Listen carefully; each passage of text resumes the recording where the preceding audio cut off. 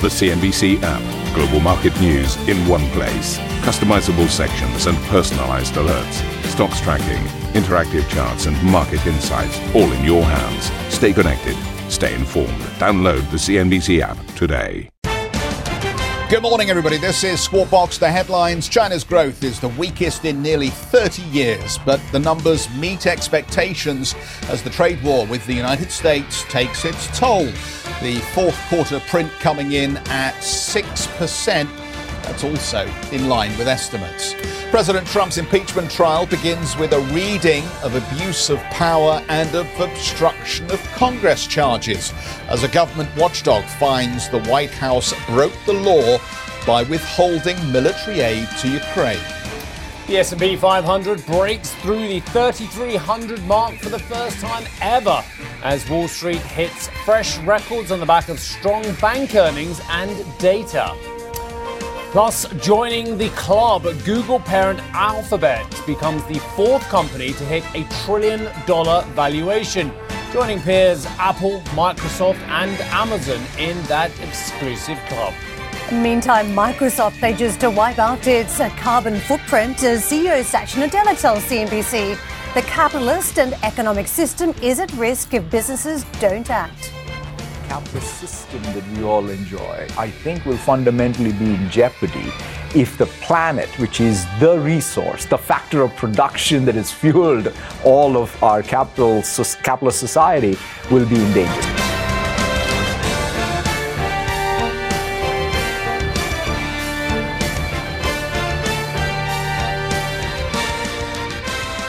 Good morning. We're starting out with some earnings crossing from the luxury sector. And this from Richemont, the specialist watchmaker.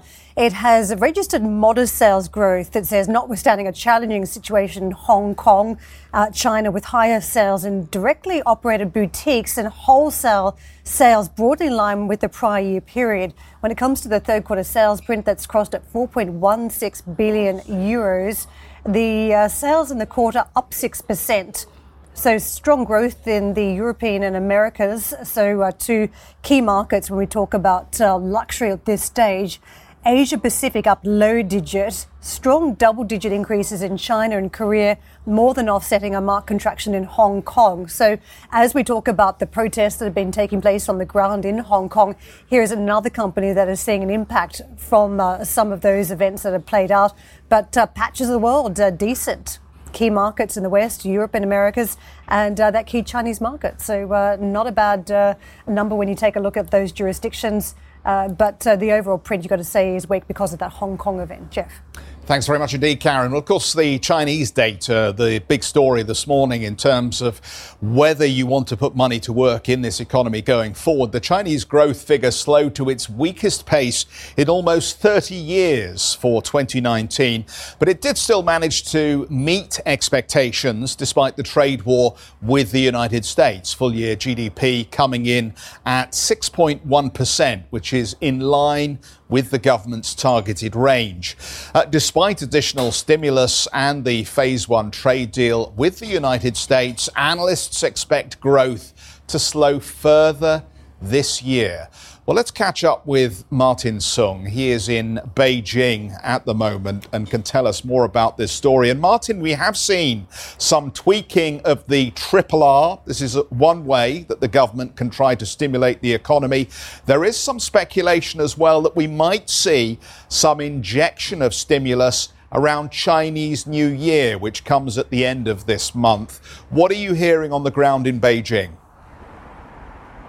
Indeed. Good morning, Jeff, and good morning, Europe, and Karen as well. Yeah, I mean, just ahead of the Lunar New Year, that's usually when there's a huge call for money. So the central bank wants to make sure there's enough cash on hand to meet those needs. So that's to be expected. It's seasonal, or rather it happens every year. In terms of further stimulus for the economy, you mentioned the RRR cuts. Likely, the consensus seems to be for economists, they penciled in about another 100 basis points down in terms of the RRR for 2024 this year, as well as potentially a lower LPR, or loan prime rate, which has now taken over as the key benchmark in China. But to the data that you mentioned, overall, what we're talking about is a bad news, but maybe a good news story as well. What I mean by that is this.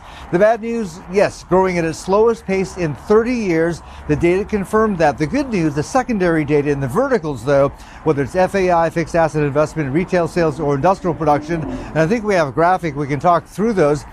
Those looked a little bit better. In fact, all three numbers, they beat forecasts or expectations.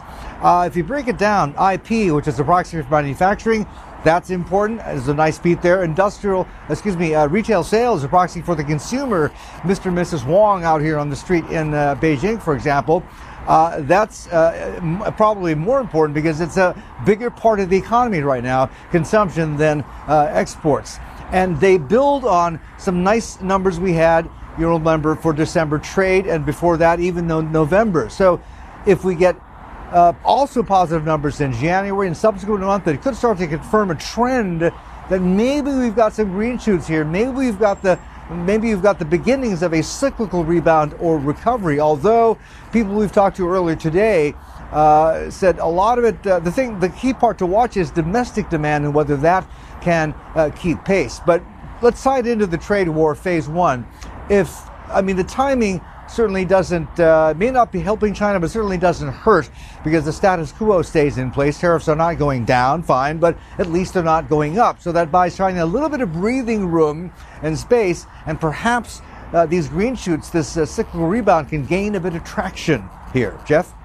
Brilliant. Martin, thank you very much indeed. I think you've explained the challenges for the government very neatly. Ginny Yan has joined us on set. She is Chief China Economist at ICBC Standard Bank. Ginny, good morning to you.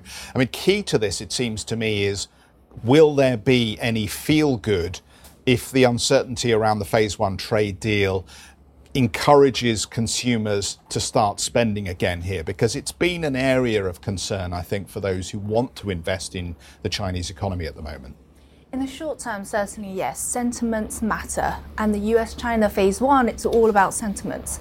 So of course, we're going to have a little bit of a turnaround in sentiment. I think data is already showing that, perhaps on the PMI front, etc.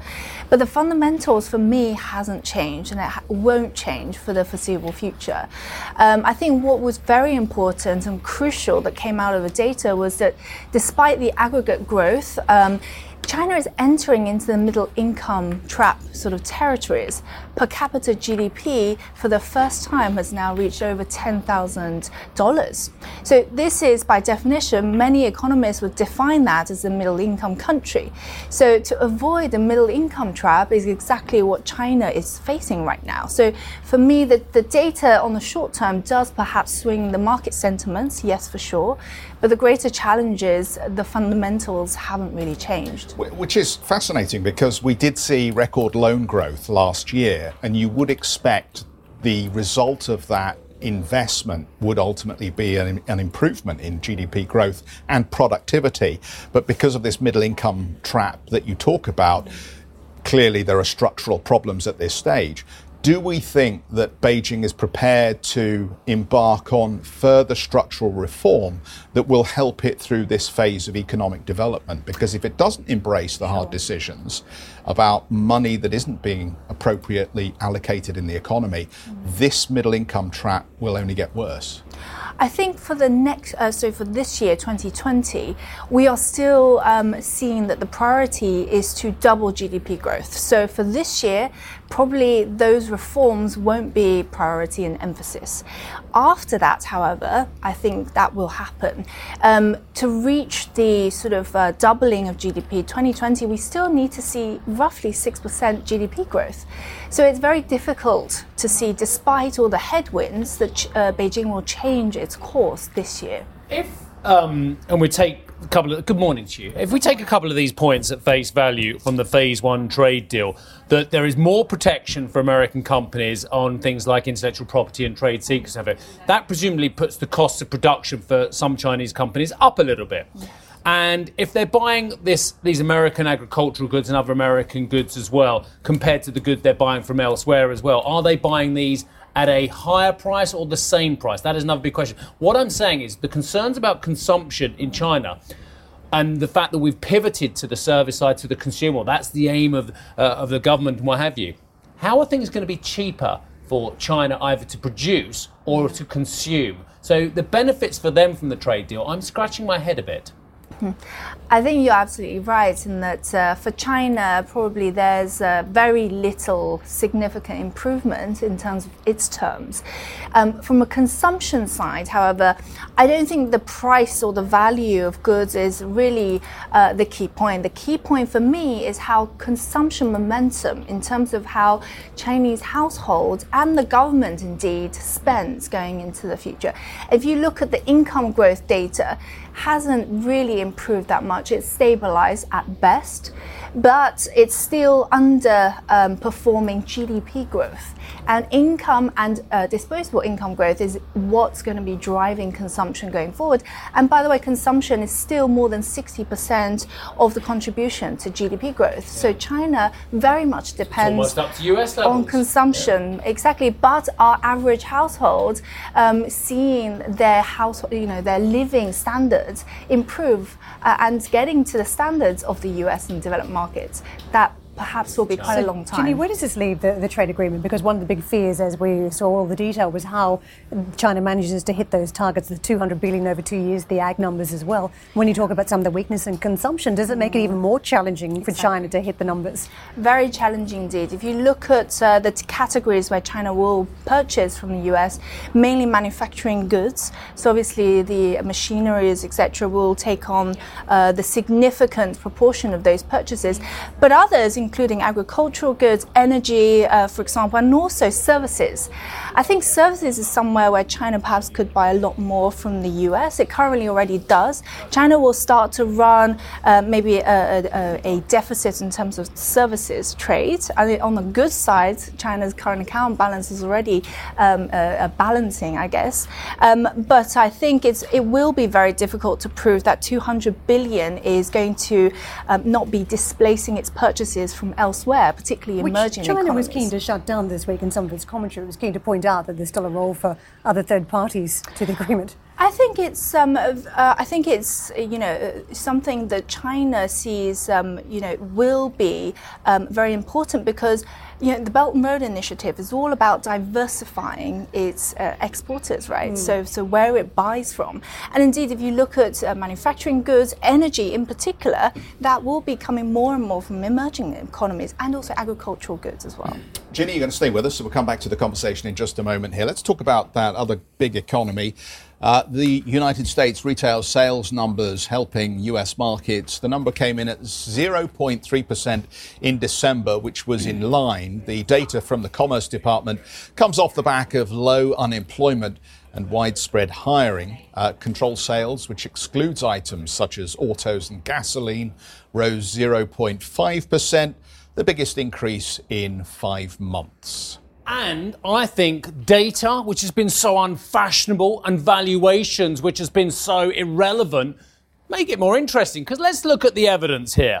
One, we're not worried about phase one trade deals at the moment. It's almost been kicked into the long grass on phase two until after the US election. We don't seem to be worried about Chinese growth at the moment. Glacial pace down. We're not even worried about interest rates moving. The Fed said they're staying where they are for the moment unless anything really meaningfully changes. The market's taken that on board. Not even worried about dear old Brexit anymore. So the market's got other things it needs to focus on. It has to be on data and valuations. Doesn't it? Maybe not. Maybe that's a bit forlorn. But the data was good. And Jeff mentioned one of the key pieces, retail sales. Let me expand upon that onto the weekly jobless claims, only 204,000. That is a really good figure as well, by the way, ladies and gentlemen. And let me expand further and look at the Philly Fed data, which was the highest we've seen since May 19. Do you remember in May 19? We weren't cutting any rates back then in those days. Very interesting to see, I think, as well. So that is interesting on that front as well. So the data on 3 fronts was very good. Look over my shoulder. The markets, absolutely gangbusters. Record levels, 3,300, 2,900, both being cleared as well. Let me just tell you, by the way, for those of you who think it's a narrow-based rally, and goodness knows, we know in terms of concentration of funds, there is a bit of a FANG focus, isn't there? But it wasn't just tech that hit a record level yesterday. It was consumer discretionary, utilities, healthcare, industrials, consumer staples. Every single one of those sectors hit a record level. Even consumer services hit a high we haven't seen since most of you young pups out there weren't even trading, 2001. Yeah, right. So let's move on to individual companies. Here's a story for you. Morgan Stanley, let's stay on this for a little bit. Look at that. 1 year change, up 27%. So all those smarty pants out there, geographically, how far is Frankfurt from New York? Yeah, well done. It's about 7,000 kilometres. Well, 6,199 kilometres, actually. A little bit less than that, right? But I'm not asking you in geography. I'm in terms of performance of banks out of New York compared with banks out of Frankfurt. And the answer is light years. Absolutely light years. And because you saw earlier in the week JP Morgan coming in with this crazy rote return on tangible equity of 19%. Well, not far behind Morgan Stanley having a very respectable 13 handle figure, talking about the next couple of years 13 to 15% ROTE, and after that they want to get as high as 17%. Light years is the answer, not 6,199 kilometres. Let's move on. Alphabet. Again, big changes at the top of this company. I mean, look at that. Look at that. And again, 33% higher year to date. They're in the $1 trillion club. We'll do some big analysis on this one a little bit later on. Right, Asian indices. How are they reacting to this miraculous fact that the Chinese, after only 17 days of this year, with the most diverse, enormous economy on the planet, can give us an accurate GDP rating of 6.1%, which is bang in line with expectations. They've given it after 17 days. They're not even like the Americans, who have to do about 3 revisions. Anyway, here we are, down 0.26 of 1% on the Shenzhen. And we can have a look at the opening calls for the European indices. They look all right, don't they, really? If you're long, if you're short, never mind. 129 points higher for the FTSE MIB. Xetra 69 to the good. Hello. Are we doing distances between cities now? I was making the metaphor in terms of the financial performance being greater than the actual geographical distance. Yeah, it was good. I liked it. I enjoyed that. It's coming up on the programme. Trump trade advisor Peter Navarro tells CNBC the US's Phase 1 deal with China is a major achievement, but there's still plenty to do in Phase 2. I'm told there's an event going on next week where we've all got to put our thermals on. Yes, it's the World Economic Forum, and Karen, Jeffrey and myself will be donning the latest in ski wear at the World Economic Forum in Davos starting on Monday. Well, at least Karen will. Plus, stay tuned to find out which world leaders are heading up the mountain and who's opting out this year.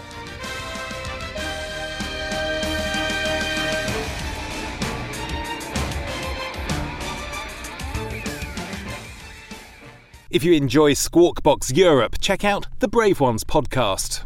The series explores the rise of some of the world's most successful entrepreneurs. Through exclusive interviews with family, friends and colleagues, the Brave Ones podcast features stories of determination, resilience and ingenuity. Available on Apple Podcast, Spotify and Google Play. The Brave Ones podcast, presented by Credit Suisse.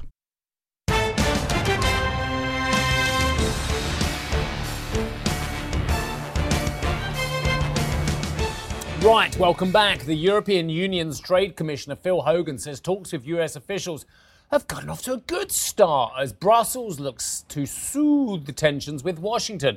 The two sides are looking to avoid an escalation in tit-for-tat tariffs. Who wrote that? Tit-for-tat tariffs, I like that. And reach an agreement on France's digital tax proposals. However, Mr. Hogan expressed some scepticism.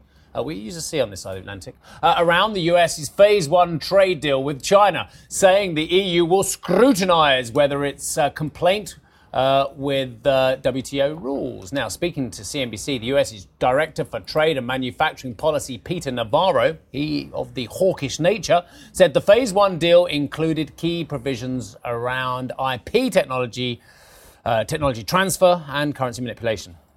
What we got in the Phase 1 deal is very strong protections for intellectual property, which is worth about 300 to 500 billion a year if we can get that moving. We got a good start on forced technology transfer. We've got a strong currency manipulation provision in there. Those were the 3 of the original, what I call the 7 deadly structural sins. And above that, of course, we got some very good purchases, 200 billion. Over the 2017 benchmark, spread out over 2 years, spread out over 4 sectors: ag, energy, financial services, and manufacturing. And of course, we got financial market access, which has been kind of a white whale for the folks on Wall Street that you interact with every day: banks, credit card, insurance companies. So that's a solid Phase 1. What we didn't get is what we have to search for in phase two. Well, they didn't get what they have to search for in phase two, so we'll see what phase two brings. Meanwhile, China has posted an acceleration in industrial production and investment for December.